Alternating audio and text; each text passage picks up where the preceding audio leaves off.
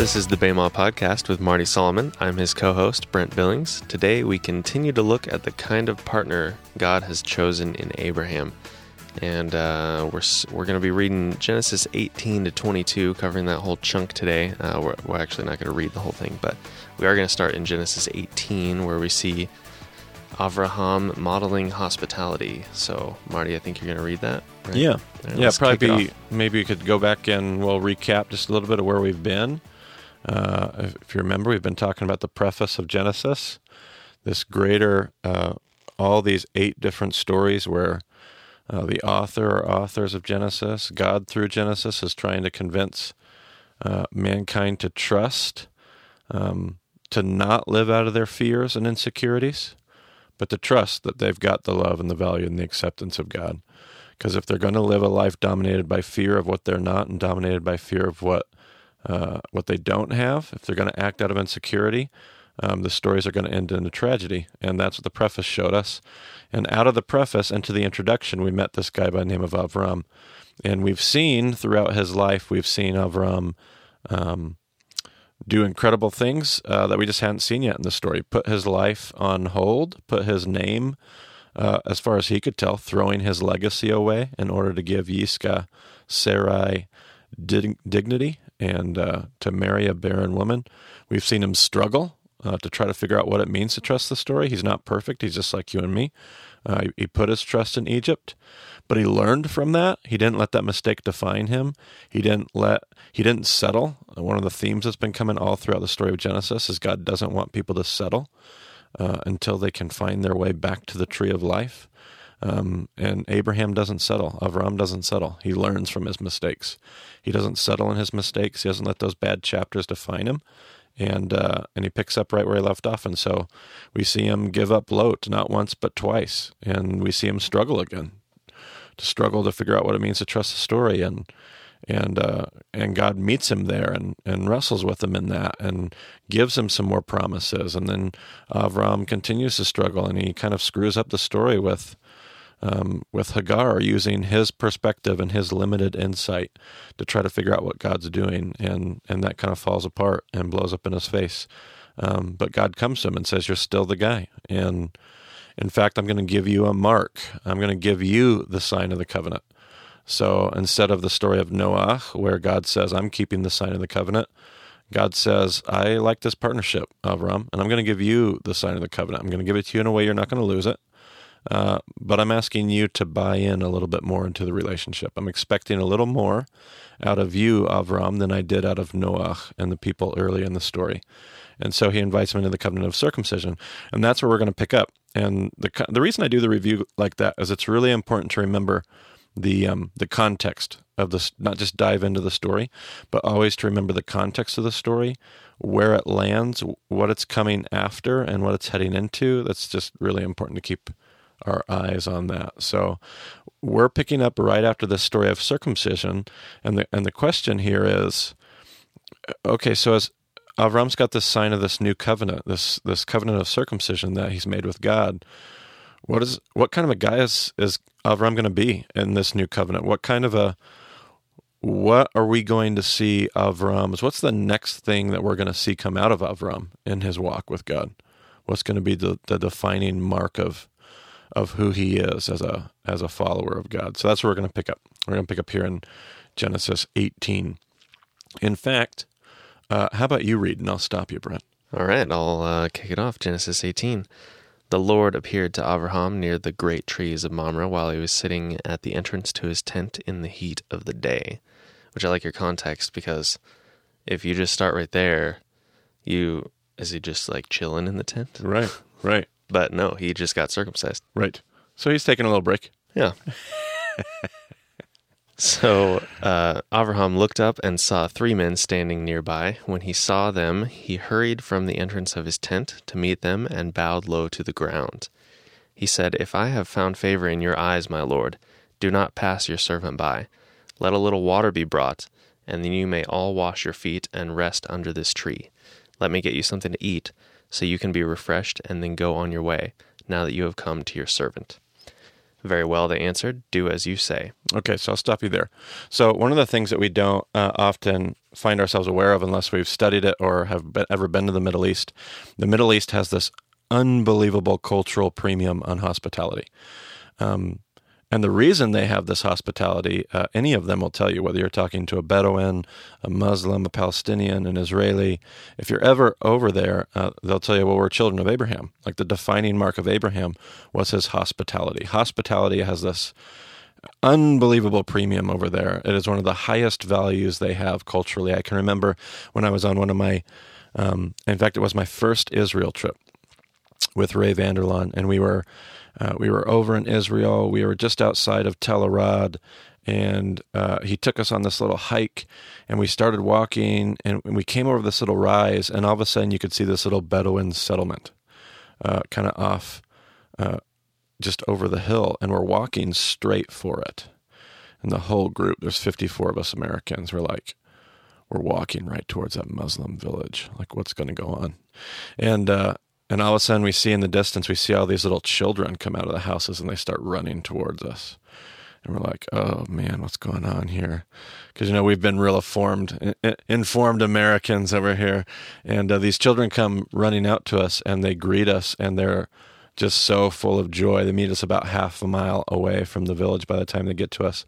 And we can't talk. They don't know English. We don't know Arabic. And we're having these kind of weird interaction, half conversations as they lead us into town. And we eventually get into town and they lead us to the home of a woman there. And I have her picture. Her name was Hadija. I have her picture hanging in my kitchen to always remember the time I spent at her house on this trip. But we came there and she took 54 of us Americans unannounced. We had not called ahead of time. And she brought us into her home. Everybody came in from what they were doing. All the men were out working in the city, but all the women came in. And we all sat down in this large sitting room of their, kind of like a porch in their house, and they started making homemade bread. They emptied their cupboards. They got out these little glass cups for everyone, which I don't even know. If it were my house, I don't even have 54 cups to serve everyone, but they did, and they got it all out, and they served. They made us this homemade honey tea, and it was almost like a Turkish tea almost. It was a Middle Eastern tea, and then they made us homemade bread, and we ate bread and drank tea until they ran out of stuff to serve us. And I remember Ray, our leader, just telling us the important premium they put on hospitality, how this was one of the greatest honors and greatest joys. And he said, you as Americans are going to want to pay her for her service, and he says, don't you dare do that, because you will rob her of one of the greatest joys and honors we could ever give them. We were guests here. And at one point during our time there, as we sat there and relaxed, I remember we had a translator there, and we were asking, one of the questions got asked of Hadija. They said, what is it that you want in life more than anything else? And she kind of got on her knees in the middle of the circle, and she kind of looked around at us, and she held her arms kind of outstretched, and she said, Salem, Arabic for peace. And she rattled some stuff. The translator said, she wishes that we could sit here like this and dine like this forever. And it was just this incredible, at one point Ray said, if this village were to come under attack, every single one of these people here would lay down their life in order to protect you before they let anybody harm you, because you are their guest. It's an unbelievable experience to experience Middle Eastern hospitality. And they say, all these people groups say it's because we're children of Abraham. What we see in this story here is Abraham is the kind of guy who's going to go out of his way to honor, to welcome, to generously be hospitable to 3 men he doesn't even know, who show up in the middle of the day at his tent, and he's going to hurry. Some people like to make a big deal out of running, because one of the things that often gets talked about in Middle Eastern culture, which is absolutely true, is a patriarch does not run. And they don't run. Some people say that Abraham's running in this story. It doesn't say in the text that he's running. It says that he hurries. So you might have kind of insinuation or an implication there that he's doing something that is bordering on, really culturally, it's bordering on crazy. in his culture, but it doesn't actually say he's running. But I think sometimes we get so caught up in that conversation and that argument, we actually miss the thing that is happening right in front of us. Because these visitors stop by his tent, and you pointed it out, Brent. He's sitting in the heat of the day. Why is he doing that? Because he just got circumcised. So he just got circumcised, and he's hurrying about. Like, this guy has 318 people in his household. Like, send somebody else to do it. Send Eleazar, your head priest, or your head, not your head priest, your chief servant of your household. Send Sarah. But this is the kind of guy who's going to get up right after that uncomfortable surgery, and he's going to hurry about to welcome guests that he sees coming in the distance. This is the kind of guy that God has marked with the sign of a covenant that says, I'm willing to partner with this guy. And to go back to my story, that was a humbling experience that day, because I grew up in a culture that had told me, they had told me what Muslims believed. They had told me that they were all out to kill me, and they hated me. They were my enemy. And what I found out that day was something radically different, something very countercultural. Something that I did not expect, something that I don't think I would do because I'm too worried about my own security. I find it convicting to consider if we were at home and we saw 54 Muslims come over a hill. I wonder if our first reaction would be to send our 4 and our 5-year-old children out to greet them a half a mile away. And I wonder if we would lock our doors or if we would throw them open and invite them in and make them a feast until we ran out of groceries. I am far too worried about my own security. I'm far too worried about the things I'm afraid about. And I go back to the preface, because what I see in this is God saying, if you're going to function out of your fear, and if you're going to function out of your insecurity, we're not going to be able to put the world back together. To put it in New Testament terms, the kingdom of God can't come to that place. The kingdom of God can't show up in a place ruled by fear. But a place ruled by trust, I trust that God's got this. I trust that God is for me. I trust that I can lay my life down on behalf of other people. I don't have to be afraid. I'm not going to function out of fear. I'm going to function out of generosity, hospitality, trust, self-sacrifice. Avram's narrative is a consistent narrative of self-sacrifice, and this is why God has marked him with the mark of circumcision. But I just find that to be really good. But go ahead and finish the story. So Avraham hurried into the tent to Sarah. Quick, he said, get 3 seahs of the finest flour and knead it and bake some bread. Okay, stop.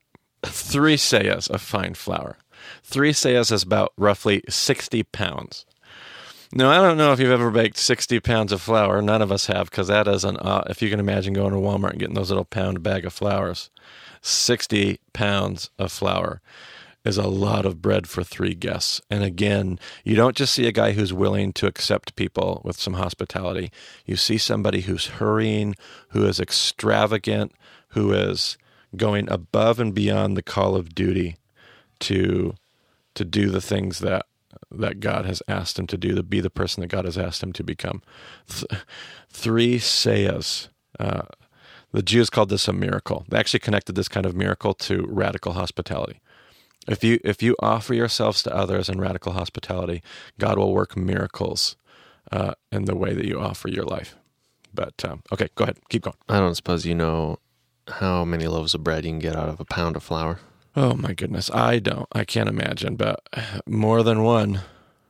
I do know that much. I see Brent on Google right now. We got to find out. You got to find out. Because I don't think about weight of flour. Like, right. What is it? We don't do that. Yeah. We don't make our own bread anymore. Right. We just buy the loaves. Yeah. I imagine he's feeding these guys for like a month's worth of bread on their way. So it's about 80 loaves of bread That's a lot of bread. made. That's a lot of bread. So, they all walk out of there with 25, almost 26 loaves apiece, those 3 visitors. And she didn't go to the store to buy 80 loaves, No. which would be crazy. No. She made 80 loaves by hand. Right. And I know that our Western logical mind says, well, of course she had all those servants, they all helped her, which is, logically very probable. Not just even possible, but probably even probable. But the Jews and the rabbis and the sages teach, well, the text tells us that Sarah did it, and it's this indication of this miraculous. But anyway, good stuff. All right, continuing on, verse 7. Then he ran, there's your running right there. Then he ran to the herd and selected a choice, tender calf and gave it to his servant, who hurried to prepare it.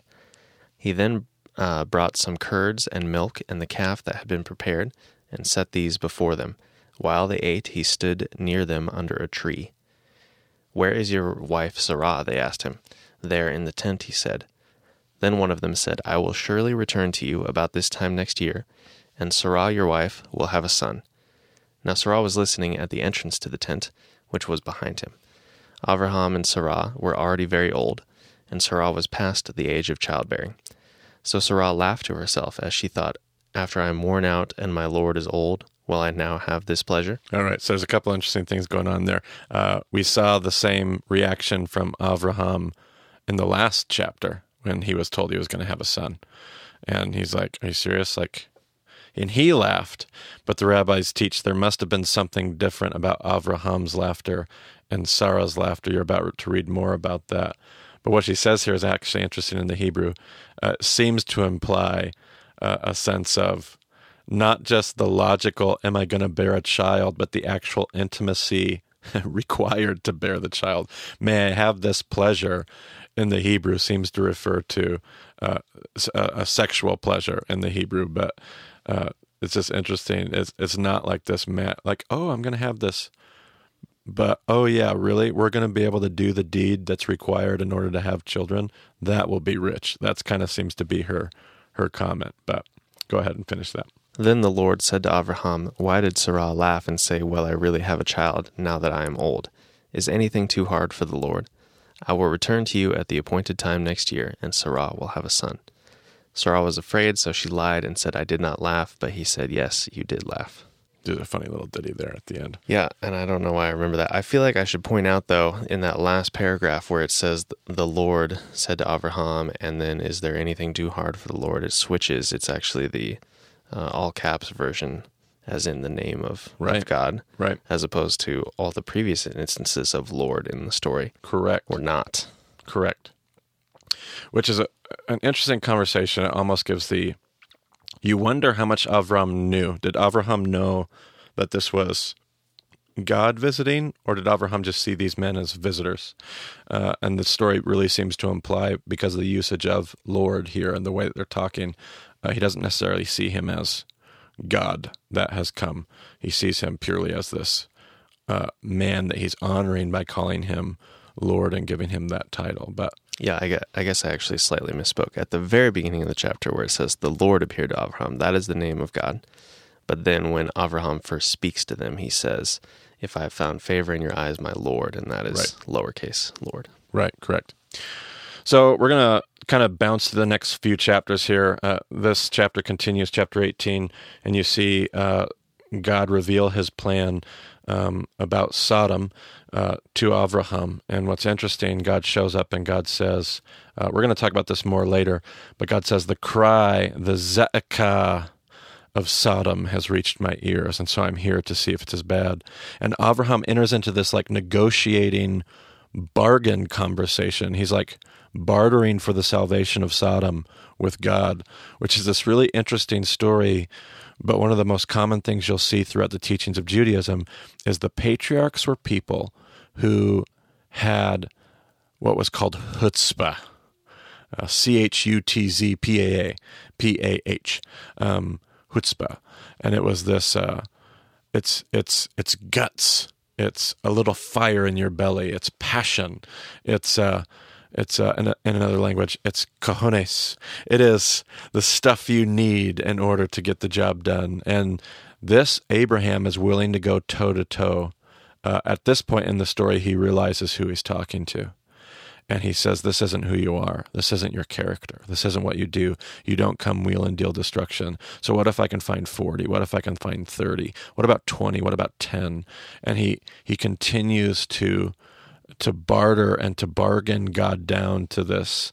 It's just an interesting interchange that he has enough reverence and respect for who God is, and yet he has the chutzpah that's needed to go toe-to-toe and say, wait a minute, this isn't who you are, and we're going to call this later in the story a priestly role.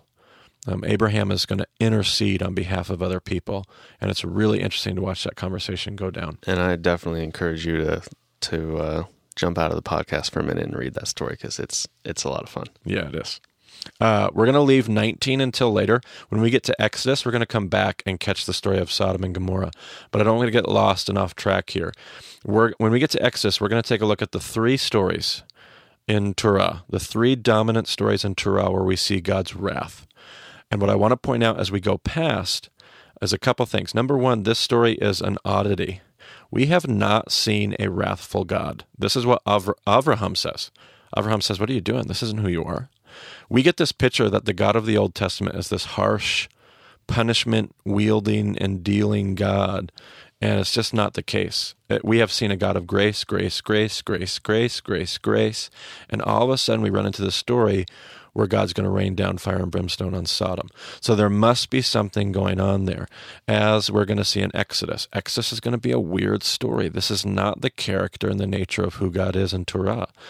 And so when we get to Exodus, we're going to actually see that in the text itself, in the literature, these stories are connected, and there's a reason there, and I think it's going to be pretty illuminating. But we're going to come back to that. So I'm going to put the pause button on Genesis 19 and just mention one more thing in passing. One of the things we see about Lot, if you remember, Lot is where, Brent? He's in Sodom. Right, and he's sitting in the city gate. So what's actually interesting is Lot went there as kind of a foreigner. He settles in Sodom, and by the time we get to him later in the story here, he's now a city official. That's who sits in the city gates. If he's in the city gates, he's somebody of significance and importance in Sodom. And so Lot's he's really risen in his prominence and his leadership in Sodom. And it's interesting, the Midrash talks about the 3 characters of Genesis. It talks about Lot, the assimilator, Noah, the insulator. They call him the man in the fur coat. And Noah was this guy that didn't seem to care about anybody else. He was just like, sweet, I need to build a boat, take care of my family. Awesome. I'm in. And he just kind of cared about himself and his own. Lot was an assimilator. He assimilated into culture and actually lost his ability to impact. And Avraham is an engager. He's the guy that's going to engage culture and remain distinct from it and be able to impact it. So Lot is this guy that we find in the city gates at Sodom, but even Lot is made of the same stuff, the same stock as his family. And when you see the visitors come to Sodom, it's Lot that comes out to protect them. It's Lot that puts his family on the line. And I know that when you and I read the story of Sodom and Gomorrah, we are bothered by the fact that Lot would offer his daughters. And rightfully so. We're appalled at this. Like, I can't believe Lot would do that. Like, what an incredibly. But what we don't understand is the premium that the biblical culture places on hospitality. So Lot is even willing to offer his own family. And I know that we're like, well, why does he offer himself? Because he's the guy that's got to protect everybody. And if he offers himself, everybody else goes down with the ship. This is somebody who's going to be willing to put his own family on the line if it means saving the foreigner, the refugee, these people in need in his house. It's just a cultural difference we just don't understand. But anyway, we're going to move on. We're going to see in Genesis 20, we're going to kind of skip that too, but you're going to see Avraham is not perfect. We are going to consistently see Avraham do incredible things. He just displayed incredible hospitality, unlike anything we've ever seen in the story, and something that will remain distinct all throughout the story of the scriptures. Avraham, incredible hospitality, followed by more struggle. This time he's going to repeat his mistake with a guy by the name of Avimelech, and he's going to say that Sarah is his sister, just like he did before. I thought he had learned from his past mistake, but in fact, Avraham is just like you and me, and Avraham commits the same mistakes, and sometimes even worse. He's with less excuse this time than he was the first time. The first time he was wrestling with the famine and stewardship and responsibility and what he should do, but this time he knows better, and he does it anyway. But I'm not sure there's anybody listening to this podcast that can't relate to that can't relate to knowing exactly what it's like to know something is out of bounds, to know how destructive something is, to know that you failed in some way and to repeat that same mistake. But again, the question's going to remain, is this where Avraham's going to settle? Is Avraham going to settle here in his mistake? Is he going to let chapter 20 define who he is and what his story is going to become? And the answer is going to be no. Abraham's going to keep moving. Abraham's not going to be defined by that. So I want to kind of spend the rest of our podcast time in chapters 21 and 22. We got two stories here. And before you get started, I just want to say we do have a presentation for this portion of the podcast. So yes, we do. This is a great time to scroll down in your podcast app and open that up, or if you're sitting at your computer, click on that link. Absolutely. Yep. All right, so I'm going to jump in Genesis 21, and you'll see this in your presentation, which I'm actually going to pull up myself while we speak. But here we go. Now the Lord was gracious to Sarah, as he had said, and the Lord did for Sarah what he had promised. Sarah became pregnant and bore a son to Avraham in his old age. And at the very time God had promised him, Avraham gave him the name Yitzhak. To the son Sarah bore him. When his son Yitzhak was 8 days old, Avraham circumcised him, as God commanded him. Avraham was 100 years old when his son Yitzhak was born to him. Sarah said, God has brought me laughter, and everyone who hears about this will laugh with me. And she added, who would have said to Avraham that Sarah would nurse children? Yet I have borne him a son in his old age. The child grew and was weaned. And on the day that Yitzhak was weaned, Avraham had a great feast. And Sarah saw that the son whom Hagar, the Egyptian, had bore to Avraham was mocking. And she said to Avraham, get rid of that slave woman and her son, for that woman's son will never share in the inheritance with my son Yitzhak. The matter distressed Avraham greatly because it concerned his son. But God said to him, do not be so distressed about the boy and your slave woman. Listen to whatever Sarah tells you, because it is through Yitzhak that your offspring will be reckoned. I will make the son of a slave into a nation also, because he is your offspring. Early the next morning, Avraham took some food and a skin of water and gave them to Hagar. He set them on her shoulders and sent her off with the boy. She went on her way and wandered in the desert of Beersheba. When the water of the skin was gone, she put the boy under one of the brushes, and she went off and sat down about a bow shot away. That'd be an interesting detail, by the way. About a bow shot away. And for she thought, I cannot watch the boy die. And she sat there.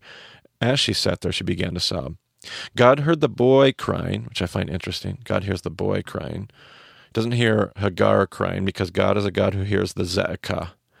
We'll talk about the Ze'ekah later, but the Ze'ekah is a cry of people that have been unjustly treated, the cry of the oppressed. It doesn't say he hears Hagar's cry, it says he hears the boy's cry. Let's see where I live. And the angel of God called to Hagar from heaven and said to her, what is the matter, Hagar? Do not be afraid. God has heard the boy crying as he lies there. Lift the boy up and take him by the hand, for I will make him into a great nation. And God opened her eyes, and she saw a well of water. So she went and filled the skin with water and gave the boy a drink. God was with the boy as he grew up, and he lived in the desert and became an archer. I've always found those details to be interesting and connected. She sets him down and goes about a bow shot away, and then he grows up to be an archer. And I've wondered if it's not the author's way of saying these things that we do have a way of impacting who we become. This experience that Ishmael has when he's a child, when he's an adolescent, ends up impacting him greatly when he becomes an adult. But nevertheless, did you have any problems as we read this? We haven't asked that question a lot because we've changed genres of literature. We're not in the same genre that we found in the preface, Genesis 1 through 11. We've entered into a more historical narrative genre. So that question isn't nearly as prominent, but it's always one that we want to be aware of. So did you happen to have any problems with this story, Brent? Well, initially, we see Sarah she saw Ishmael and Hagar, and she goes to Abraham and says, "Get rid of that slave woman and her son, for that woman's son will never share in the inheritance with my son Isaac." But it was her idea in the first place to use Hagar to fulfill God's promise, right? Correct. So, I don't know. That just seems like a weird, dramatic shift. Right, and there are a few midrash that talk about that and give some more color to the story a little bit about whose idea it was, and was it theirs together, was it hers, was it his, those kind of things. I think a lot of us could relate to that in our human experience, the very ideas that we had. They were really bad ideas. We didn't know it at the time, but they end up being things we regret later. I mean, this is 13 years later, and she's learned to hate the thing that she thought was a good idea earlier in the story. I mean, we've been there, right? But and there could be more to it than that, but yeah. I mean, it seems like she would have some level of compassion for her slave and Ishmael. Right. Even though, she knows that God said it's going to be through Sarah and that line of offspring that I will make you a great nation. She knew that. She didn't really know how that was going to work, so she tried the one thing that wasn't right. But now, there's just this, it feels like this vile hatred kind of thing. Right. Yeah, absolutely. Which is, it doesn't seem like it's in line with the character of what these people are supposed to be about. Yeah, they're human, just like the rest of us. And I've always taken a lot of solace in that. Any other problems? So then on the back of that, God turns around and says, "Yep, just do whatever Sarah says." Yeah. What? Right. And then later in Torah is going to make a law that essentially undoes, this is going to happen again in the patriarch story with Jacob and Esau and those kind of things. But God's going to make these laws in Torah that say, we don't want to go back there. We're not going to do that again. So if you have a son through another woman, whether it's your favorite wife or you're not your favorite wife or whatever, that son has to have those firstborn rights.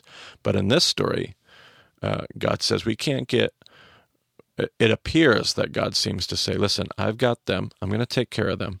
But we cannot get the story that we're trying to tell all jumbled up. This was not how I wanted the story to go. This is why I didn't want to tell you the answer in Genesis 15. This is why I wanted to remain silent. But now we have to deal with this other thing that we've got on our hands. And it's problematic. But yeah. So then we see Avraham get some food and a skin of water and send Hagar off with the boy.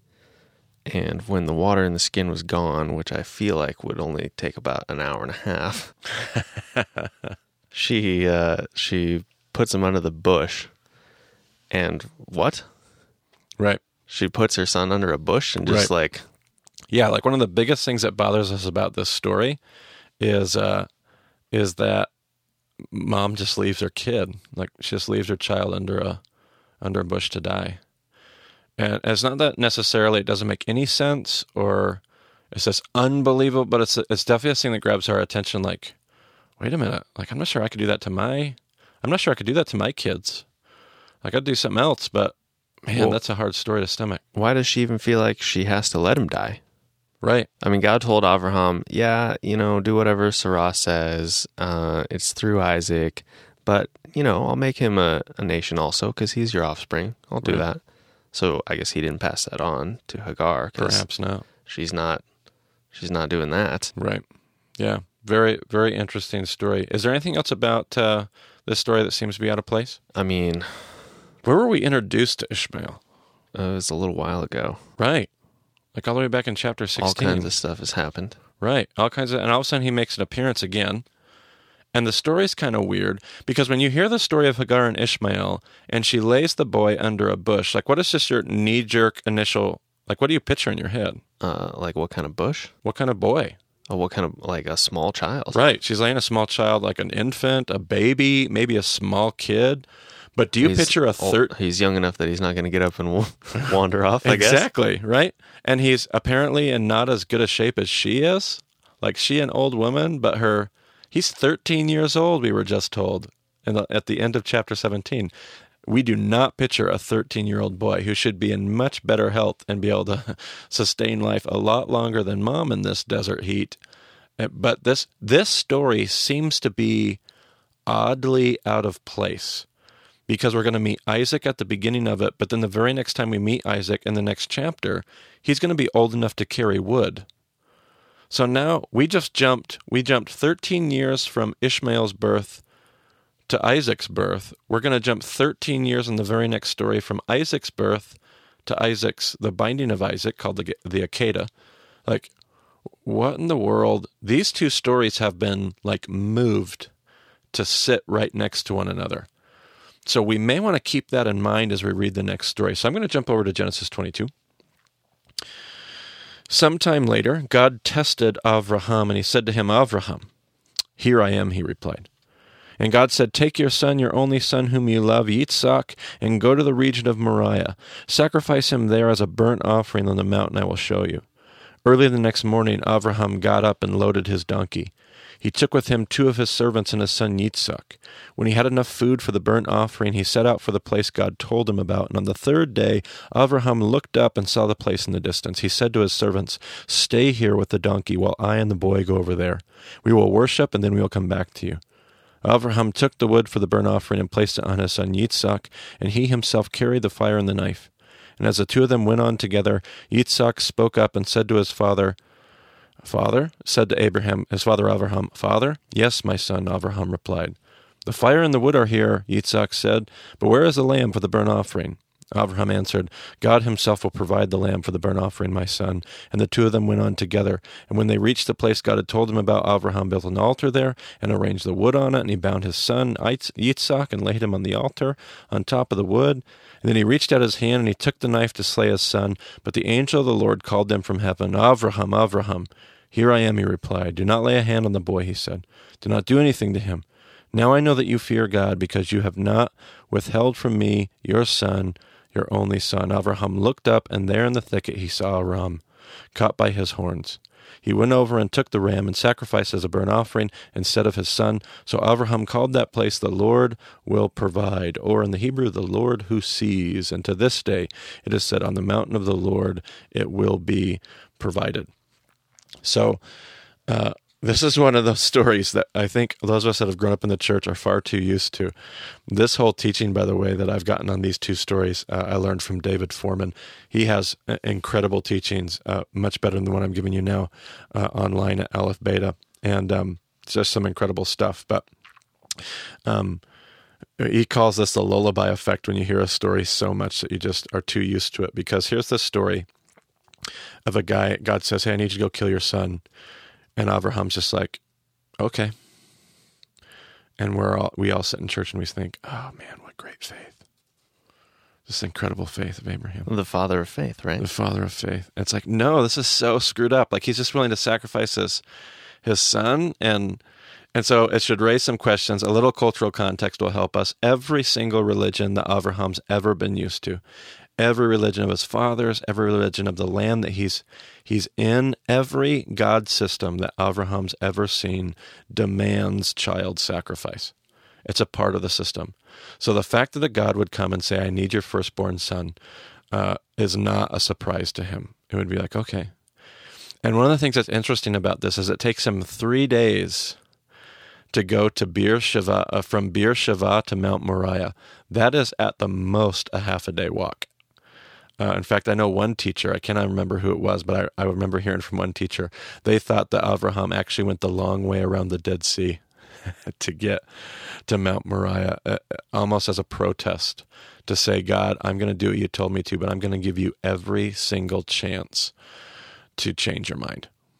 And it's just interesting to see the angst that's going on there. But we have all kinds of problems in this story, and some of them are solved by context, but we already said that these 2 stories were put next to one another.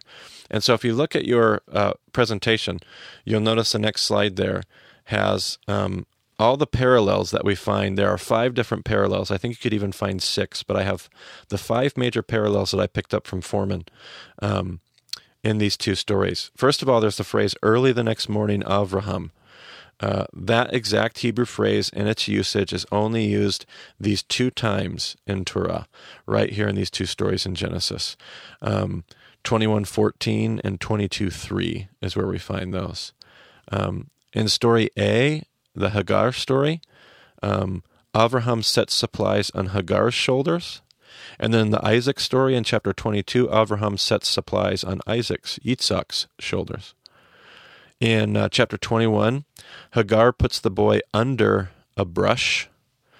And then in 22:9, Avraham puts the boy on or over in the Hebrew brush. In chapter 21, Hagar looks up to see a well. In chapter 22, Avraham looks up to see a ram. In chapter 21, the Hagar story is going to end with a covenant at Beer Sheva. In chapter 22, Avraham's going to end it's going to end with a story of a covenant between Avraham and God. So you have all these parallels, obviously in order, directly linking these stories. The author wants you to know these two stories are connected. So if I were to go back to the Avraham story, I would be looking for clues. I would be looking for hints. I would be looking for treasure maps. So do you think there'd be anything that we might look for, Brent? Well, we can always look for a chiasm. It'd just be such a good idea to look for a chiasm. And of course, if we were trying to save time, like we are right now, you could just say, go to the next slide, because Marty's done the chiasm for us. Oh, yay. Thank you, Marty. We really appreciate that. I know, right? And so if you turn to the next one, you have some handwritten notes there. Sorry, they could be cleaner and nicer. But I started by circling the bookends. There is a Hebrew conjugation. It is not actually a word. If you try to look this up in Blue Letter Bible, it will not have an entry because there is no actual word phrase here. It's like a passing conjugation. It's the way you translate the words around it. But the phrase "here I am," or as it's been explained to me, if you wanted to talk about it in the Hebrew, "Hanani, Hanani, here I am," he replied. And then at the end of the story, at the beginning of the story, God calls to him Avraham, and Avraham says, Hanani. At the end of the story, the angel calls to him, Avraham, Avraham, Hanani. And that's what he says. If we go the next layer in, we might pull out the idea that Avraham took the wood for the burnt offering and placed it on his son Isaac. And we might compare that to the backside of the chiasm, where he bound up his son Isaac and laid him on the wood. You might notice the phrase, they went on together, on the front end of the chiasm and the back end of the chiasm there in the green. And then in the purple color there, I have underlined the center of the chiasm here, which is somewhat misleading, but we'll get to that in just a moment. Let me ask you a question, though, Brent. I know you don't have kids at this point, but let's imagine you did. You're dad walking up the mountain, right? And you've been given orders to kill your son. You know what you're there to do. You know what is supposed to happen at the top of this mountain. What is your demeanor as you walk up this mountain, do you suppose? Well, I'm not happy. Right, you're not happy, right? And a lot of people, when I ask this question, they're like, well, I'm weeping. Defeated. I'm defeated. I'm crying. I'm visibly... And when Foreman teaches about this, he says, there is no way, if you're a dad, that you're visibly distraught as you start up this mountain. Because if you're weeping or crying or visibly shaken, what is your son going to do at the bottom of the mountain? He's not coming with.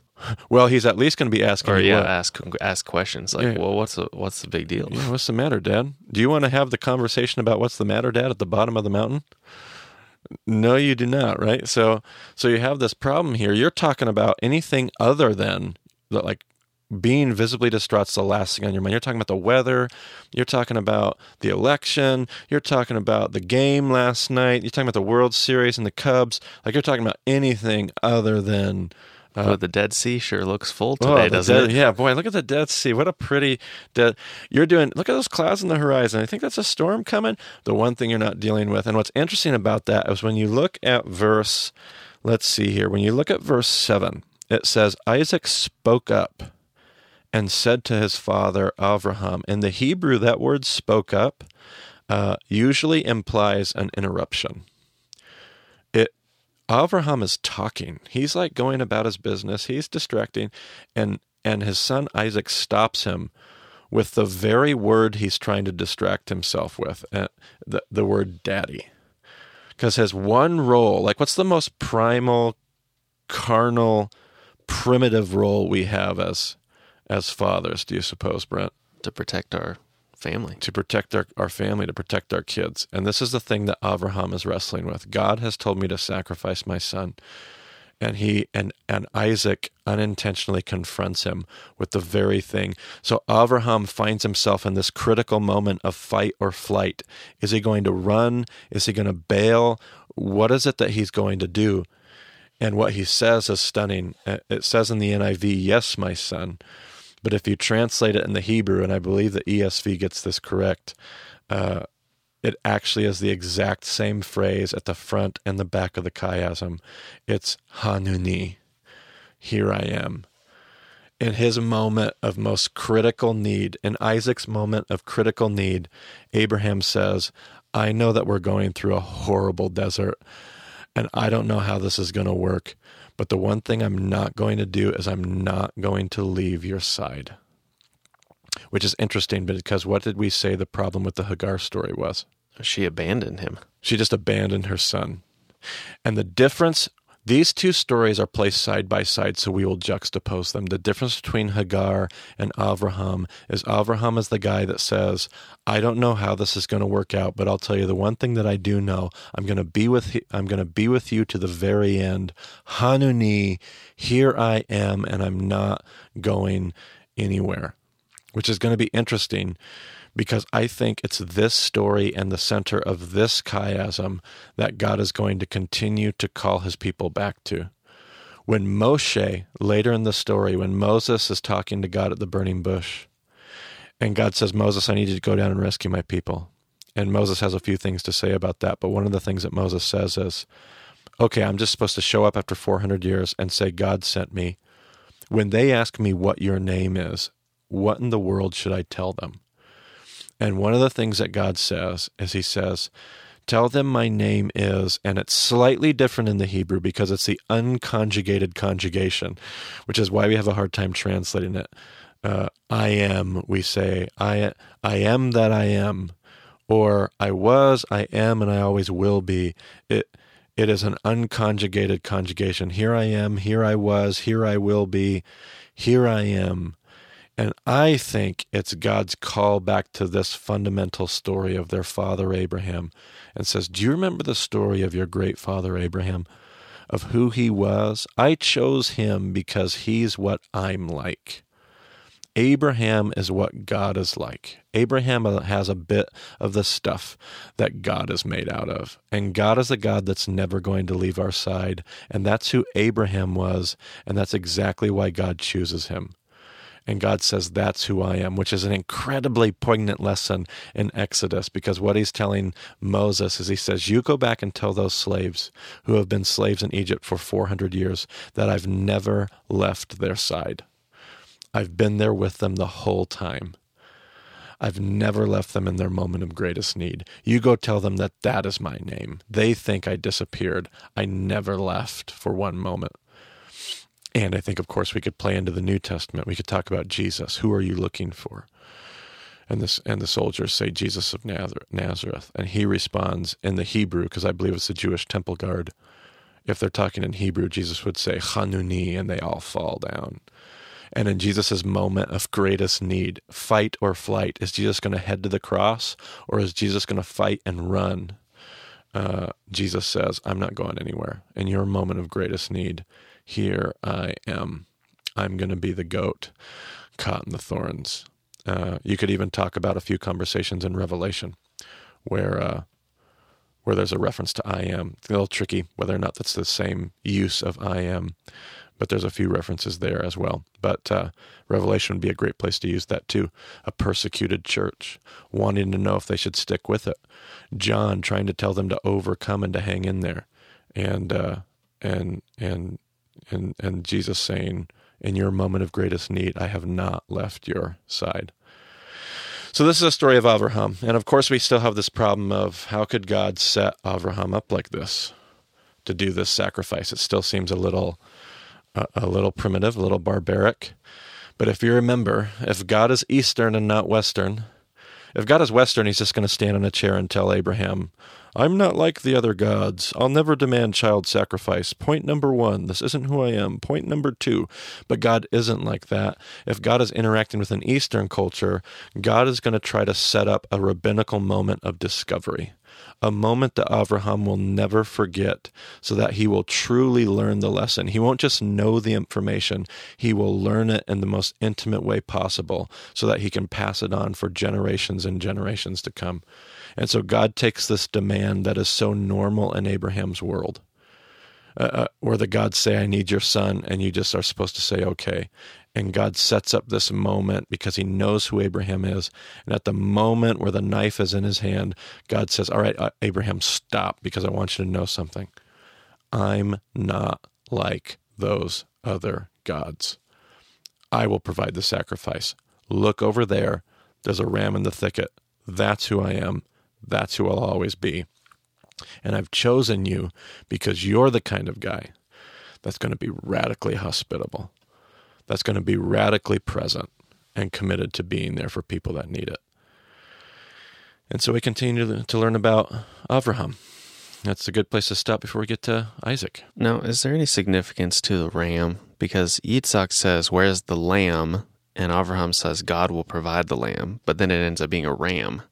That's a good question. I would have to look at the Hebrew words there, because there are 2 different words for lambs, rams, goats, a general word for kind of all of them together, and it may be playing off of that. The one thing that is happening in there is Hebrew does not contain punctuation.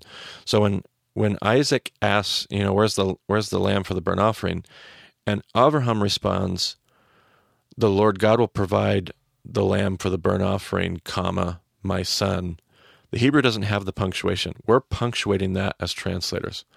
So Rabbi Foreman's pointed out, as well as many other Jewish teachers, that can easily read, God will provide the lamb for the burnt offering, which is my son. My son is the burnt offering. So there's an interesting conversation going on there.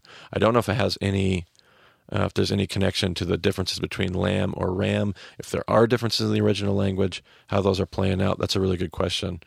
But it is but it's an interesting dialogue there to examine. What does Abraham know? What does Abraham believe? What does he not believe? Hebrews tells us he thinks he's going to get his son back. That's kind of cheating, using the New Testament to interpret the Old here. But we can do that. But what does he know? He tells the servant he's going to come back. Does he just tell the servant that because he doesn't want to deal with the explanation? Or does he actually believe that? There's so many interesting details here about what Avraham actually believes and what he's going off to do. It's quite a story either way. Either way. And a great one to kind of come to the end of Avraham's life. This defines who Avraham is, a guy who is not going to leave, a man of faithfulness, a guy of hospitality, a guy of self-sacrifice. Avraham's not in this for him. Avraham is in this for other people. He's going to make a bunch of selfish mistakes.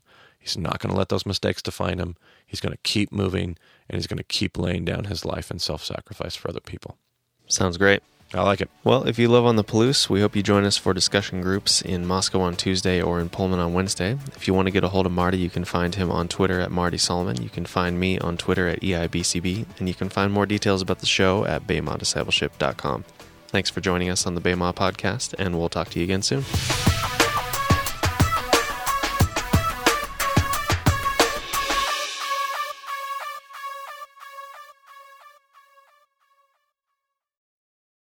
How many cups of flour are in a pound? Let me think about that. Here's what I found on the web for how many cups of flour are in a pound.